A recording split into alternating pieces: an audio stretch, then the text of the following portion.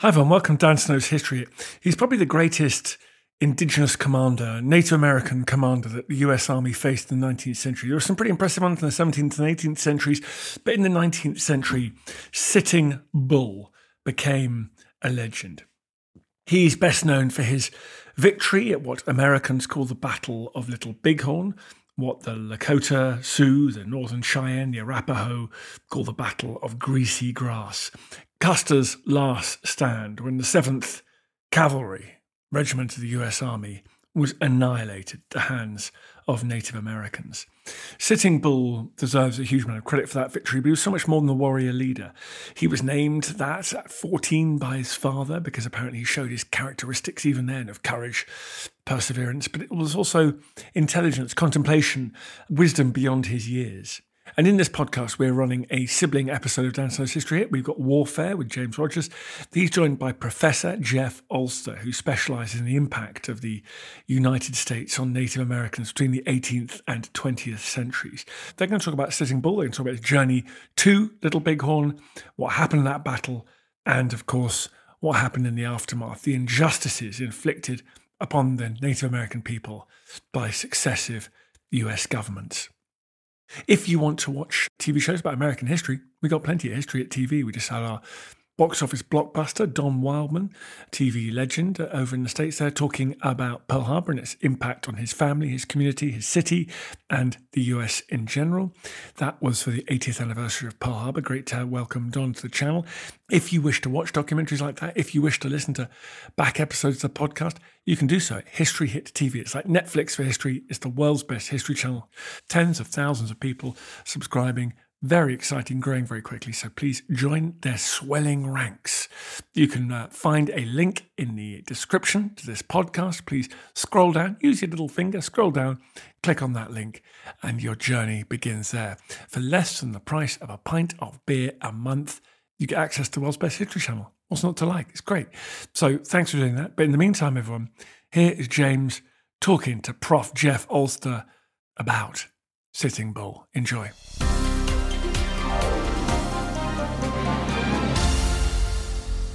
That day at the Little Bighorn there, I think it's like I always say, when you're walking towards a dog and he's backing up, could be the most friendliest dog around, but his tail touches the wall. He knows he can't back up no more. He's gonna come at you, and I think this is what happened at the battle, Little Bighorn, because the people were pushed to the limits, and they had to retaliate, but they went against the vision of my great-grandfather. That was Ernie LaPonte, Sitting Bull's great-grandson, talking in his own words about how Sitting Bull and his fellow Native Americans were driven to battle by the United States government in June 1876. This was at the Battle of Little Bighorn. And after the battle was over, my great-grandfather rode through the battlefield. He knew what was going to happen. He already knew what was in store for his future generations, because they went against the vision. The vision said, leave them as they lay. Do not take anything that belongs to them, their scalp, their food, clothes, nothing. Do not cut them open or nothing, but they did.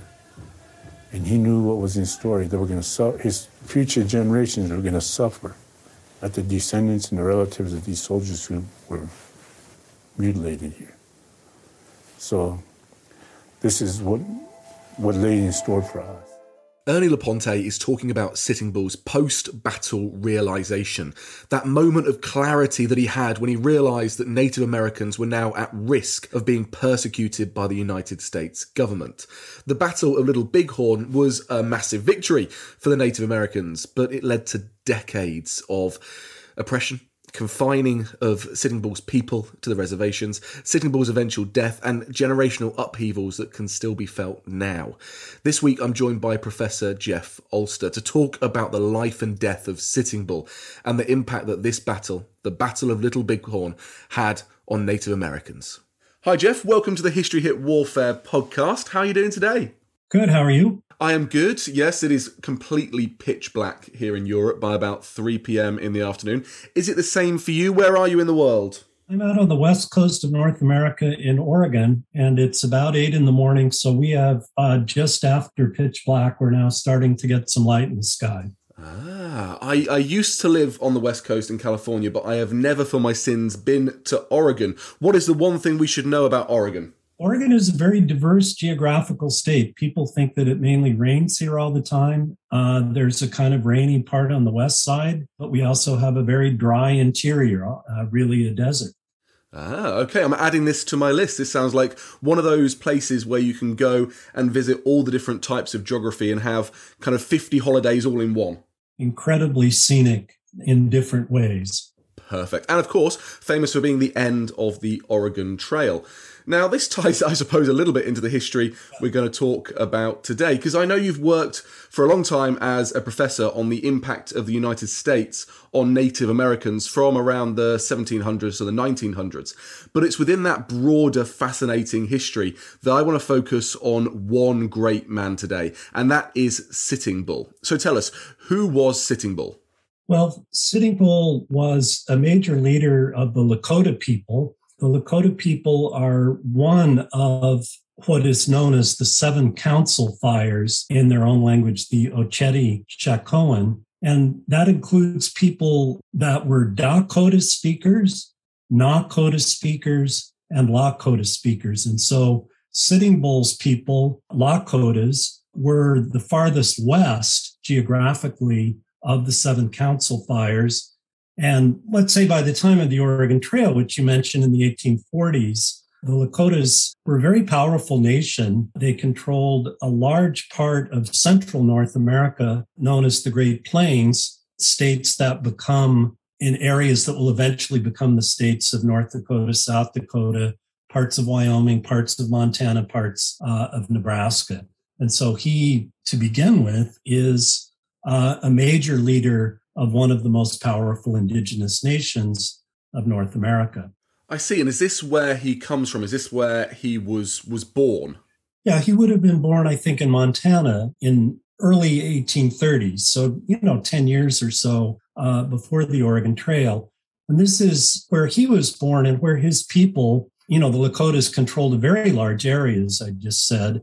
And his particular group of Lakotas, known as Hunkpapa Lakotas, were fairly far in the north of the Great Plains. And so Montana's fairly far north, up near the Canadian border. And his people were really outside of where the Oregon Trail was going through. The Oregon Trail actually was cutting through southern Lakota territory and affecting other Lakota groups, but not really his. So when he was born in the 1830s and then came of age as a young man in the 1840s, and we're thinking about conflict, we're thinking about war, his people weren't really so much concerned or having to deal with the United States or U.S. Americans. They were mostly concerned with other native nations, and particularly the Crows and the Assiniboines. So when Sitting Bull went to war for the first time, he was only 14 years old. It was on a raid against Crow Indians in Montana.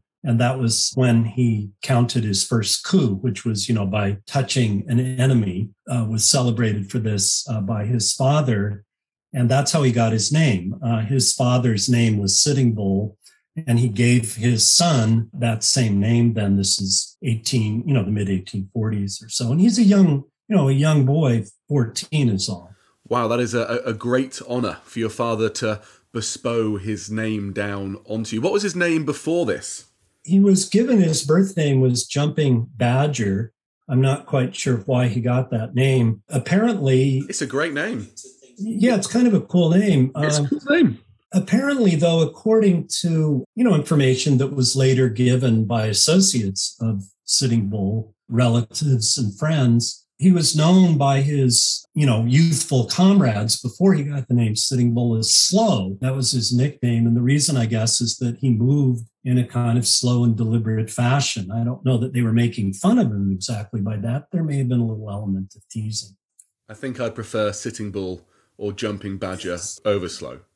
And it's a big name. It's a big name to bear at the age of 14. It conveys the kind of person that he will become, which is, and particularly as a warrior, which is, it's mimetic, right? I mean, you are to be and have the attributes of a Sitting Bull. So that means courage, but it also means an immovability and an endurance. And later in his life, there's stories about him when he's fighting the United States where, he is a warrior as a Sitting Bull, where he does those kinds of things.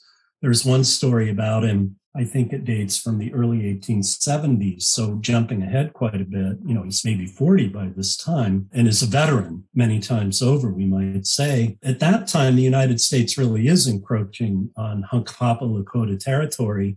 And it's in the form of a railroad in the early 1870s coming out of the east and on its way ultimately to the Puget Sound area where Seattle is now. And Hunkpapas didn't want that railroad to go through. And so at one point, there's soldiers who were there because Hunkpapas are raiding the railroad and harassing surveyors and killing some of them. So U.S. troops are there. And at one point, there's an engagement where they're firing on Sitting Bull and some of his comrades. And Sitting Bull goes to a certain spot. It's a kind of hill, not a high one, but a kind of rise in the landscape. And with some of his guys, and he says, "You've got to come with me." And he goes and sits down like a Sitting Bull and lights his pipe and passes it around to this group of maybe 4, 5, 6, 7 of his fellow fighters and just sits there while bullets are, shooting past them. None of them get hit. And after a period of time, he gets up and walks back. So it's really sort of demonstration of his courage. But also, if I guess you might say, it's also a demonstration of his faith, we could put it in those terms, in spiritual power, because anytime Lakotas went to war, they, of course, depended on themselves and their skills that they had. They depended on others in the group, but they also depended on the spiritual powers of the universe. I guess we could put it that way, for assistance in war and in success. And certainly protection, in this case, is the assistance that he would have gotten. So you spoke a little bit about this encroachment by the US government. Is this what brought Sitting Bull head-to-head with the US Army in some of his first battles? Yeah, so in Sitting Bull's early career, like I said, in the 1840s and really into the 1850s, most of his fighting is with other Native nations. And some of the southern Lakota groups there's violence between them and United States troops in the 1850s, but not really with the northern groups, the Hunkpapas and others, because it's really the U.S. is going through southern Lakota territory in the 1850s with the Oregon Trail, and then, of course, the California Trail, and that leads to conflict down there. But farther up north, it's really not until the 1860s and 1870s that the United States starts to encroach on northern Lakota territory. And it's at that point that Sitting Bull starts to clash with U.S. forces. And one of the key aspects, the points of contestation here, was the fact that the US government wanted to move a number of the Native Americans onto reservations. And this is something that Sitting Bull just wouldn't abide. No, he wouldn't abide that. And what you've asked about here, James, raises an important point, which is that as the U.S. encroaches more on Lakota territory, understandably, Lakota people become divided about how to deal with that. And for a variety of reasons, some Lakotas take an approach of what I would term accommodation. It's not that they want to become fully assimilated, give up their total ways of life, give up their language, give up their culture, and become like white Americans. I mean, white American policymakers envision that that's what they would like to happen ultimately, or at least some of them envision that. So we're not talking about total assimilation, but we are talking about a strategy of accommodation. And by that, I mean Lakotas who believe that it really isn't possible to prevail militarily over the United States. And so that you have to reach some kind of arrangements with them where some of Lakota lands can be preserved, where Lakota people will have enough food to eat, and where U.S. officials aren't able to assert substantial authority over Lakota ways of life, cultural and religious. And so those people do go on to reservations in the 1870s, and of course the 1880s, and try to make a reservation system work for them on their terms. Now, Sitting Bull and many others opposed this strategy. Sitting Bull believed, into the 1870s that it was possible, to prevail militarily against the United States and to hold the line and prevent them from further encroachments into Lakota territory. And, he once made a statement, I believe, to a newspaper reporter who, was there, and Sitting Bull said, to the accommodationists, he said something like, you want to make yourself slaves to a piece of fat bacon. This was sort of, the government was providing provisions to people who had gone on to the reservation. And he, basically said, I'm not going to do that. And it really expressed a kind of contempt on his part for the accommodationists. But the US government had also kind of pulled the wool over the eyes some of those that had come into the reservations, right? Because, of course, as there was more and more encroachment by the US government and those looking for resources and gold and the such, there was also far more killing of buffalo, and that was a vital food source for the Native Americans. So many felt that they had to go into these reservations to guarantee food for their families. But is it the case that once they were on the reservations, they were somewhat politically leveraged for that food, or the food was cut off at points if the tribes were doing things that the US government didn't agree with? Yeah, very, very much so, James. One, I think, very important example of this dynamic is in the mid-1870s, and we might talk about the Battle of Little Bighorn, but right around that time, and Sitting Bull was involved in that battle, really the most famous of all the engagements. But during that time, the United States has decided that it wants to take the Black Hills from the Lakotas, and the Black Hills was really the center of the Lakota world, both geographically, but also spiritually.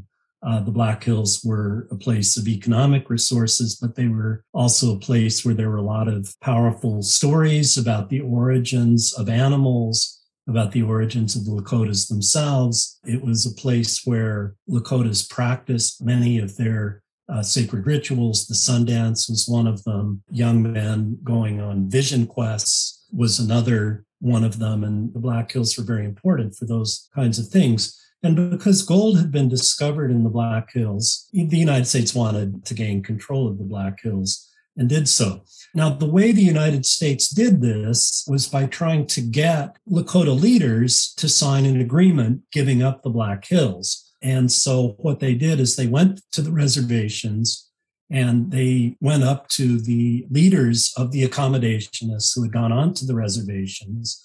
And as you say, had become dependent by this time on the government for food, because by the mid-1870s, most of the bison populations had been destroyed. There were very few buffalo left.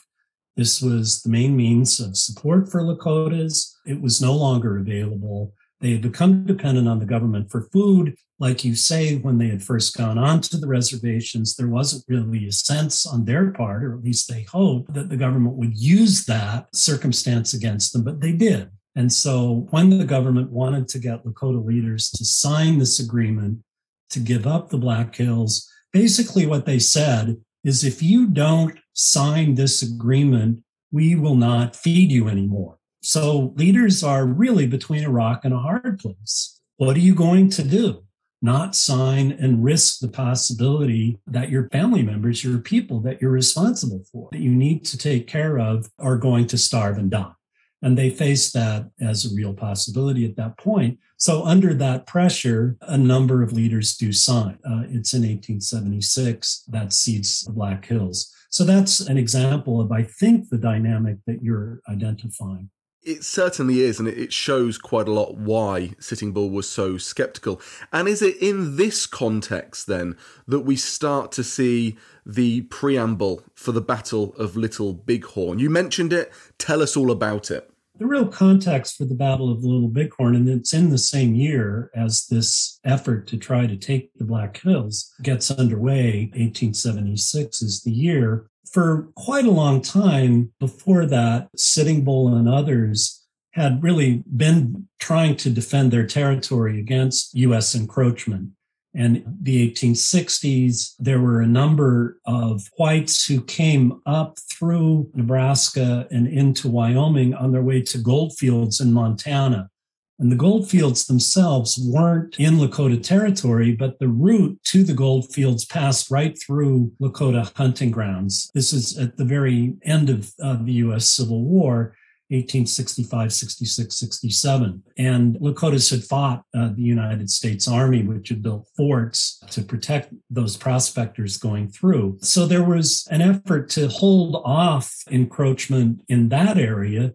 In the meantime, there's also an effort to hold off encroachment from the railroad, as I was mentioning earlier, coming through to the north. Then, in 1873, George Armstrong Custer, who had become a rather famous general, young man during the Civil War, is known as the Boy General, very flamboyant figure. He cultivated the press. He had sort of long curled hair, which he perfumed. And he was the young West Point graduate, wasn't he, Jeff? Yeah, he wasn't a particularly, great student, but he had gone there, was a very striking figure and a publicist for himself. And as I say, was able to cultivate newspapermen with, to convey a certain image of a sort of dashing, heroic general. And he was chosen to lead an expedition into the Black Hills in 1873. There were about 1,000 troops that went in there.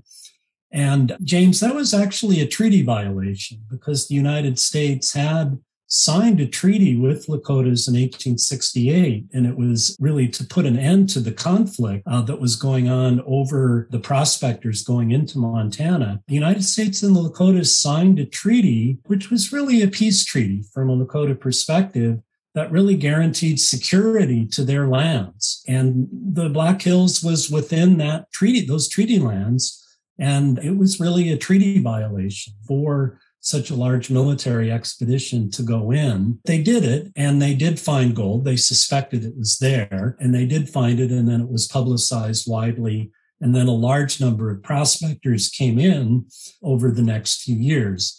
And the United States, of course, then decides that it wants the Black Hills. And it's really at that point that Lakotas in Wyoming, Montana, and including Sitting Bull, but also other very famous Lakotas like Crazy Horse, who was an Oglala from a different group than Sitting Bull, decided that they really had to defend the Black Hills. And they had been doing this for a while, but they decided that they would really be willing to fight really to the death to defend the Black Hills against further encroachment and takeover. And so the United States government recognized this.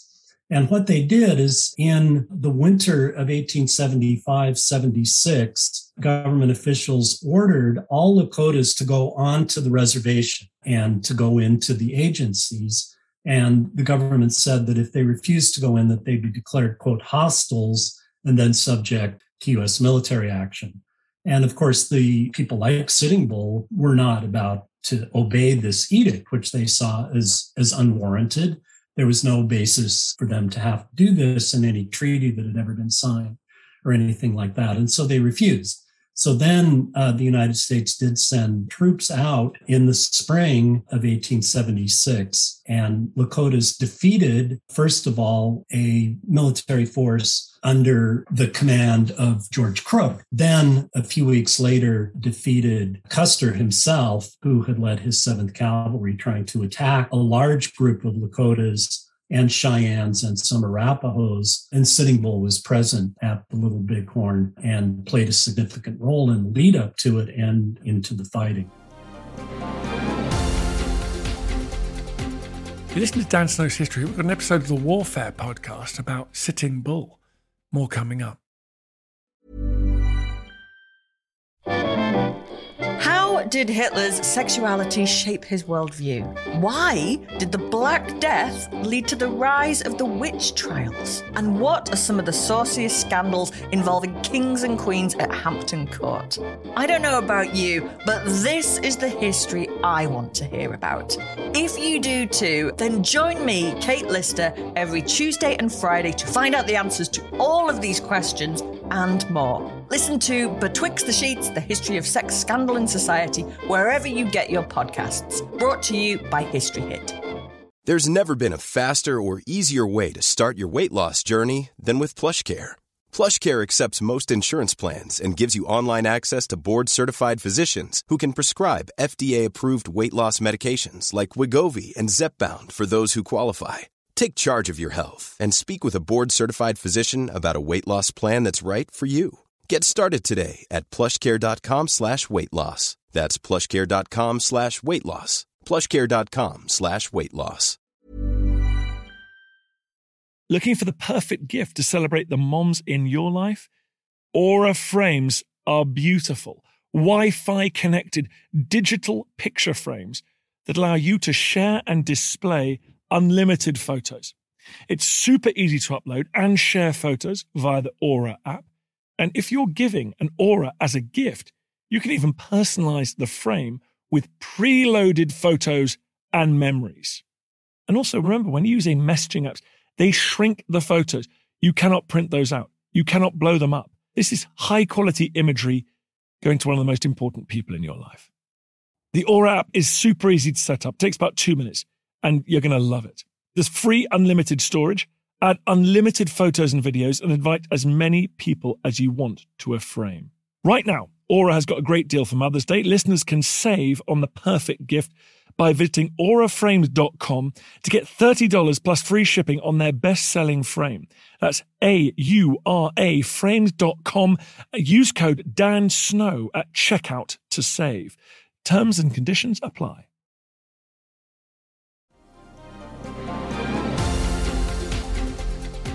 Custer really walked himself into a bit of a massacre, didn't he? Because am I correct in thinking that he had around 600 troops, and Sitting Bull and Crazy Horse, on the other hand, had managed to gather around 10,000 peoples at least together. It's so interesting to think that Sitting Bull had spent his youth fighting other Native Americans and by this point had brought so many different peoples together in their unity against the US government's violation of already signed tribes. But here they are. They're sitting all together by the Little Big Horn River, and it's at this point that Custer comes through. What's he aiming to achieve here? Was it just a poor intelligence mission, or was he really that arrogant and ignorant about his abilities?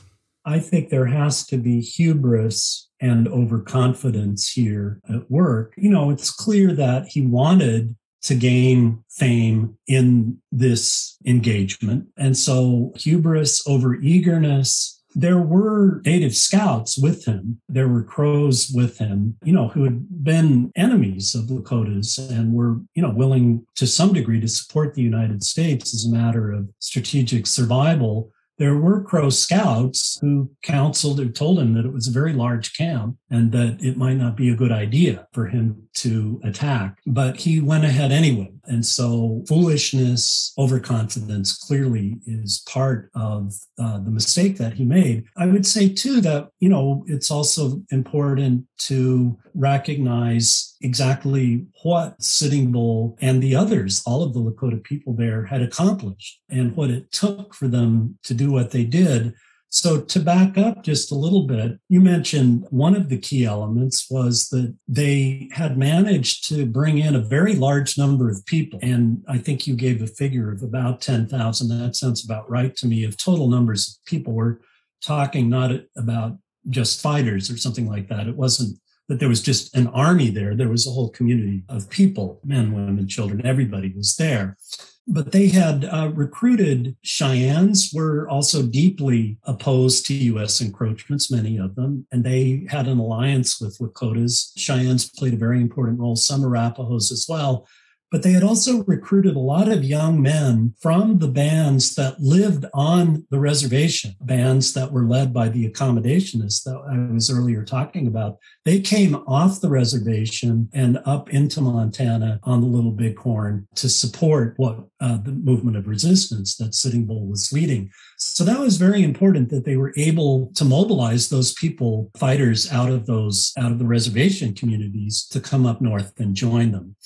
Another thing that I think is important is that, and Sitting Bull played a particularly key role in this, was to prepare themselves spiritually, if you will. So one of the important stories, I think, is how Sitting Bull had a couple of visions, one before Crook attacked, but another one sometime before Custer attacked. And in the vision that he had for Custer attack, the vision was of soldiers, U.S. soldiers, falling to earth upside down, indicating that they would be killed. And so, just kind of basic level, I think, gave people courage, made it so that they were ready, that they knew that something was going to happen, and that they were quite confident in the outcome. And so I think that vision was also quite important in the kind of background to understanding what actually happened on that day. And they were right to be confident. I'd say let's go into detail about this battle, step by step, how it played out. But it lasts for less than an hour. And truth to be told, Custer and his detachment of 300 that were with him at that point were all killed relatively rapidly. Custer has a shot to the chest and one to the temple, and there's still debates going about whether or not he committed suicide or not, rather than be taken in and scalped by the Native American warriors. But that's pretty much the end of it, isn't it? It's Crazy Horse jumping down with 3,000 men and really massacring Custer's troops. Right. So that's kind of the central focus of the Little Bighorn, is the massacre of Custer's troops themselves. To back up just a little, of course, when Custer, in the 7th Cavalry came in on the camp and started, charged the camp, Custer actually divided his force into 3. And so the first force was under Captain Reno, and they were pinned down alongside the creek early on. There was then a second detachment under Benteen that was kind of to come up behind. And then Custer sort of went near a ridge more to the east of the river itself. And it was there that he was isolated and then got pinned down and slaughtered. So none of his immediate men there survived, but some of the others did survive. Some of Reno's men survived and some of Benteen's. So it was, as you say, I've heard a number more like 270, but 300 may be the correct number for those who were killed right there with Custer. About Sitting Bull's involvement in the battle. Later, some Lakotas who wanted to disparage him for various reasons in the 1880s before he died did say that Sitting Bull had not participated in the battle and had not shown courage. That seems not to be true. I think the evidence is fairly clear that he did fight. By this time, he was in his mid-40s, but many men in their mid-40s did fight, and he was among them. And I think most of the fighting he did was with Reno's men early on. Another thing that he did, which was an important thing that was occurring during the fighting, was to make sure that Custer's men didn't kill non-combatants. That is to say that they had to protect women and children. And so, they had ways of, were evacuation plans, but there were a lot of people there that you had to get out of harm's way quickly in a rapidly developing, dangerous situation. And it seems that Sitting Bull was involved in trying to protect non-combatants during the engagement as well. And overall, this is a resounding victory for Sitting Bull and for Crazy Horse. But we've got to remember here that this is also called Custer's Last Stand. A US hero has been killed. And like you say, one that's pretty much a quite famous self-publicist here that the media are very much engaged with. So although there's an immediate victory, what are the retaliations here? Because I can't imagine that either the US government or the US Army are going to take this lying down. Well, absolutely not. And of course, efforts to get the Black Hills, which are going on simultaneously, are ratcheted up. You get lots of angry speeches and some resolutions passed in Congress. Some U.S. officials basically say, why are we even trying to get an agreement with Lakotas to cede the Black Hills? Let's just take them and stop with all of this trying to get their agreement. There are calls for extermination and so on. So there's a great deal of anger and an immediate sort of sense that Custer is a martyr. You know, there's comparisons that develop then and that continue for many years of Custer as, you know, a Christ-like figure who gives his life, and, you know, comparisons of that sort develop. There's also a sense among at least many sections of the American public, and this shows up in media, people start saying, well, I don't know that Indians by themselves could have actually pulled this off, that we could have suffered such a terrible defeat to a fighting force of Native Americans. And so it must be the case then that Sitting Bull was actually trained at West Point or something to that effect, or that, you know, maybe he really isn't a native person at all, but, you know, he's descended from the French or something of that sort. And so ideas like that kind of circulated. That gives some sense of kind of the climate and what a national disaster this was for the United States. You know, this came, of course, just days before the United States was about to celebrate the 100th anniversary of the Declaration of Independence. You know, this was in late June. News traveled slowly in those days. It wasn't immediate, but news got to Philadelphia right on the eve of July 4th. And, you know, it soured the national mood, you might say. That is really fascinating to hear, because you've got to take into account the moment that information is released, and that slow line of travel means that it is released at the prime time to have a national impact. I'm sure that wasn't deliberate, but it means that the politicians have to have a reaction. So how does Sitting Bull's story progress from this? Because he is responsible, along with other Native American leaders, for thousands of people now. These are not just warriors, these are women and children. They're a whole society of people. How does Sitting Bull manage to get away, if at all, from these advancements by the US government? Well, the United States was quite quick to send out new forces. And so Crook, who had been defeated earlier, is still on the scene, and he organizes a new, regroups, I guess you would say, and other generals come out with new forces, particularly General Nelson Miles. And this is really the first time that the United States goes after Lakotas during the winter. And so starting in November and then into January and February, there are troops all over Lakota territory. And even though the Lakotas had defeated the United States at the Little Bighorn as a great victory, there was always a fear that if they got surprised at some point, or, something happened to where U.S. troops attacked them, that it wouldn't just be a battle, that it would actually be a massacre. And I think that's something important to really recognize, is that, the Little Bighorn could have been a massacre, Lakotans, but it wasn't. But that was always a possibility. And so here you have, in the winter of 1876-77, large numbers of U.S. troops for the first time in Lakota territory in the winter, at a time normally where you can regroup. Now you have to be on guard. You maybe have to move.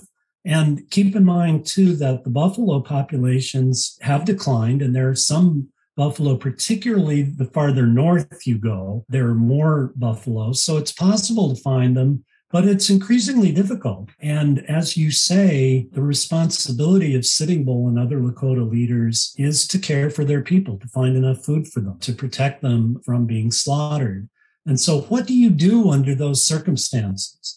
And so there are intense debates within the Lakota camps. They've kind of dispersed after the Little Bighorn. They can't stay together as a group of 10,000. They've dispersed into smaller groups, and there are intense discussions within those camps about what to do. Now, some Lakotas eventually decide they really have no choice but to go into the agencies and essentially to surrender, give up the fight. Eventually, Crazy Horse is one leader who does that quite reluctantly.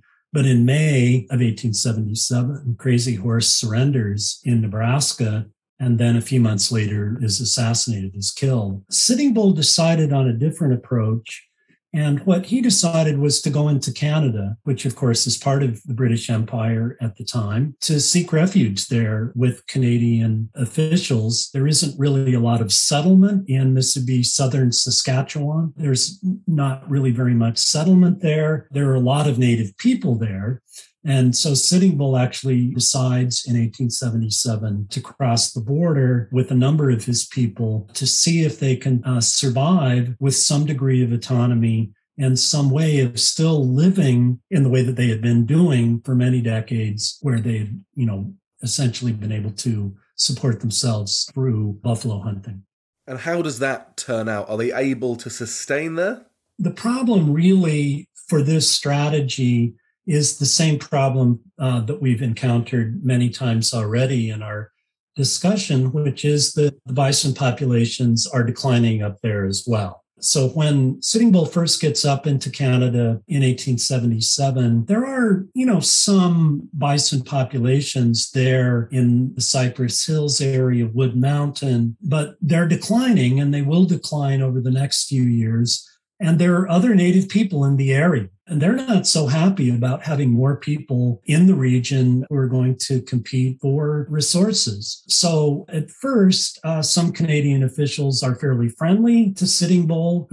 Canadian officials are pretty sympathetic to the idea that the United States government has been mistreating Indian people. Sitting Bull has much to talk about along those lines, of course. But ultimately, pressure comes on Canadian officials to try to force Sitting Bull and his people to go back to the United States. And ultimately, the pressures are such that in 1881, so it's really only a few years that Sitting Bull is in Canada, that he does go back to the United States. And there's a kind of set of complicated diplomatic arrangements that sort of broker his surrender. And he's imprisoned for a couple of years and then is released and then goes to the Standing Rock Reservation a little bit later and spends the rest of his life, eventually killed in 1890, on the Standing Rock Reservation.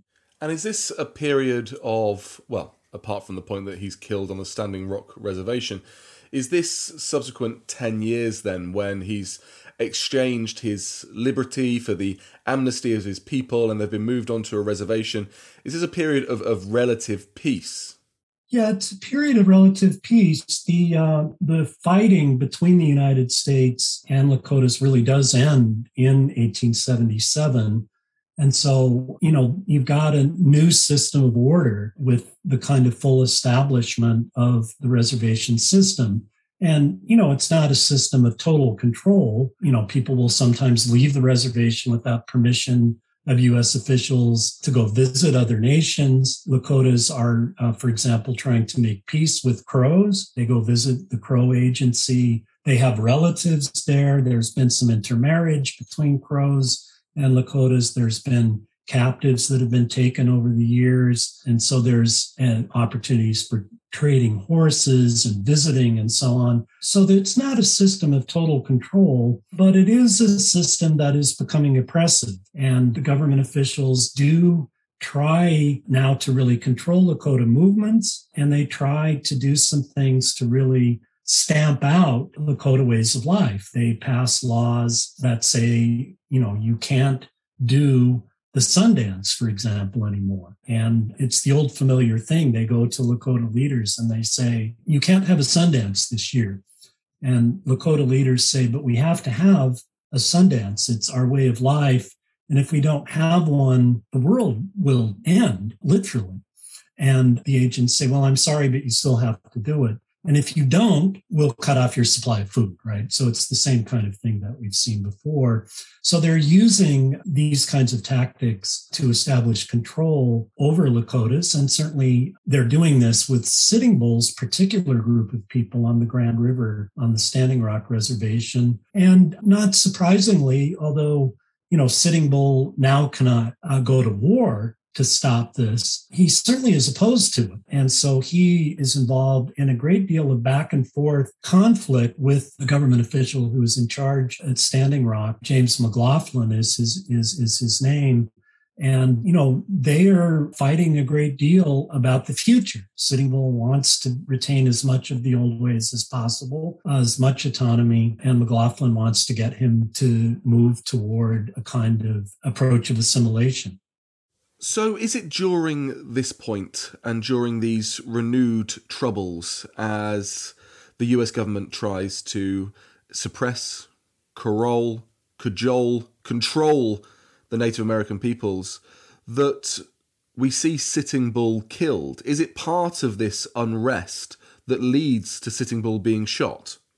No, that's right, James. What happens is that in the late 1880s, there's major, I think of it as resistance movement and anti-colonial movement that spreads through lots of reservations in the American West, including Lakotas, but many other tribes. It actually originates in the teachings of a Paiute prophet whose name is Jack Wilson. His Paiute name is Wovoka.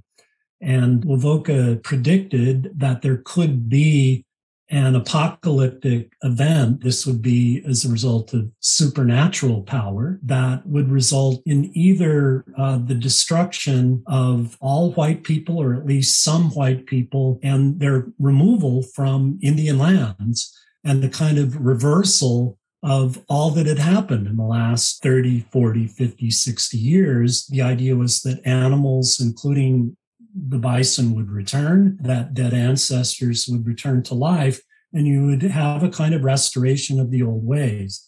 And Wovoka was prophesying that an event like this could happen, provided that people adhered to the proper ways of life, the teachings that he was giving them, and provided that they performed a particular ritual that became known as the ghost dance. So this was the movement of the late 1880s that spread through much of Western North America under the United States. And it spread to Standing Rock. It spread to the Lakota reservations, including Standing Rock, and many of Sitting Bull's people participated in it. It's hard to know for sure whether Sitting Bull himself was a believer in the movement. He certainly didn't oppose the movement. Many Lakota leaders did oppose the movement. They thought it was wrong and dangerous. Sitting Bull certainly gave it support. Whether he was a believer or not, I'm not sure anybody really knows. But for the standpoint of Sitting Bull's agent, McLaughlin, the fact that Sitting Bull was giving the movement some support, the fact that Sitting Bull had always been an opponent of McLaughlin's effort to, quote, civilize the Lakotas, meant that McLaughlin wanted to move against Sitting Bull and his people in this context of trying to suppress what McLaughlin thought of as a very dangerous movement, the ghost dance. And so what McLaughlin did in 1890 was he sent a native police force. This was a police force that he had created out of Hunkpapas and other bands at the Standing Rock Reservation. Some of the members of this police force had been really enemies of Sitting Bull personally over the years. And McLaughlin sent that police force in early December of 1890 out to Sitting Bull's camp on the Grand River. And the idea, at least the stated idea, was that they would try to arrest Sitting Bull and bring him in. What happened, in fact, was that the police killed Sitting Bull and some of the others in his home. And so he died as a result of that. I think it can be fairly seen as a political assassination, but there's obviously controversy about that. And there's a great deal of controversy on the exact sequence of events. Did Sitting Bull resist being arrested, or did the police just go in and basically murder him? There are different sources that say different things on points like that.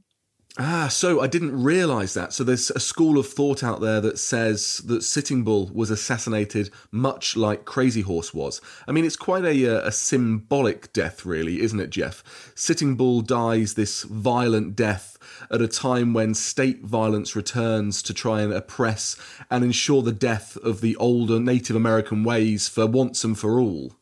Yeah, very much so. It does mark a very, important and certainly tragic moment in Lakota history. And then Of course, it's very near to another horrific event. In a way, Sitting Bull's killing helps trigger, which is the Wounded Knee Massacre, which happens about 3 weeks later. There are a lot of troops on the Lakota reservations to try to suppress the ghost dance. What McLaughlin was doing was just one element of that orchestrated effort on the part of the U.S. government to send troops against the Lakotas to try to suppress the ghost dance there.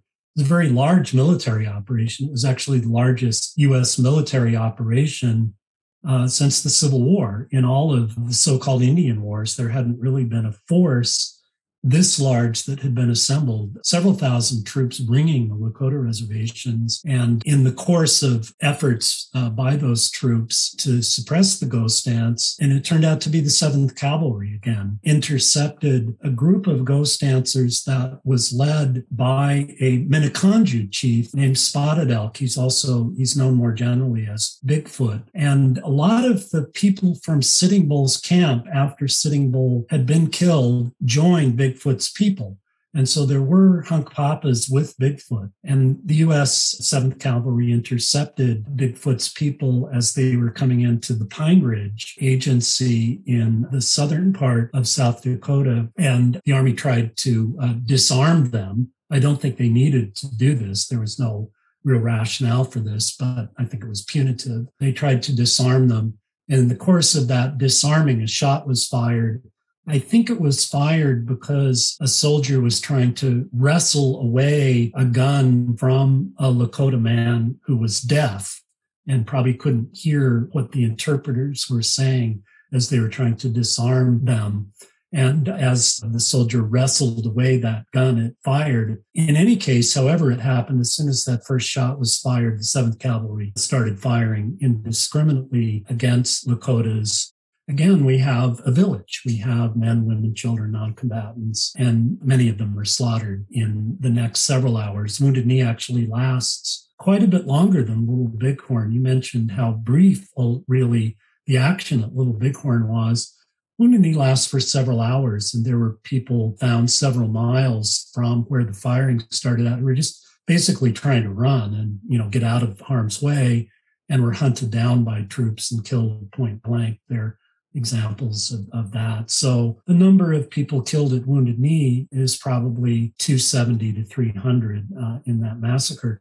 So that's a horrific event, and it's, linked to the killing of Sitting Bull. So the violence spikes again after Sitting Bull's death, and that long struggle continues. We'll have to get you back on, Jeff, to talk specifically about Wounded Knee. It definitely deserves its own episode. Thank you so much for your time today. Tell us, where can we read, learn more about this topic?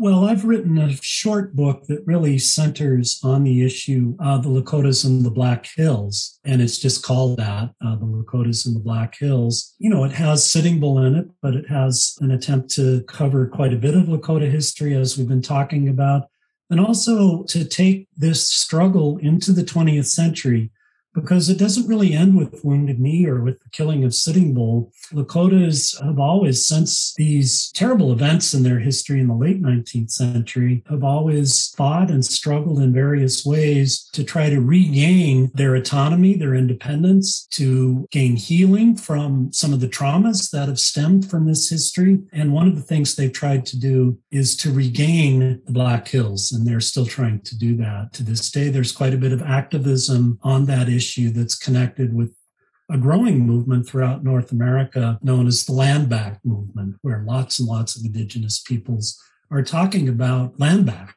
Well, thank you so much, Jeff, for bringing this history right up to date. And I really do look forward to talking again soon. Thank you for your time. Thank you very much, James. I feel the hand of history upon our shoulders. All this tradition of ours, our school history, our songs, this part of the history of our country, all were gone and finished. Well, that, folks, was an episode of Warfare with Dr. James Rogers.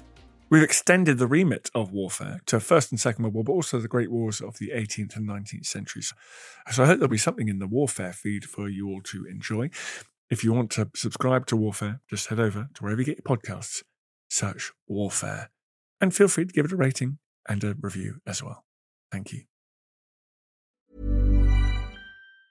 Hey, it's Danny Pellegrino from Everything Iconic. Ready to upgrade your style game without blowing your budget? Check out Quince. They've got all the good stuff, shirts and polos, activewear, and fine leather goods, all at 50 to 80% less than other high-end brands. And the best part? They're all about safe, ethical, and responsible manufacturing.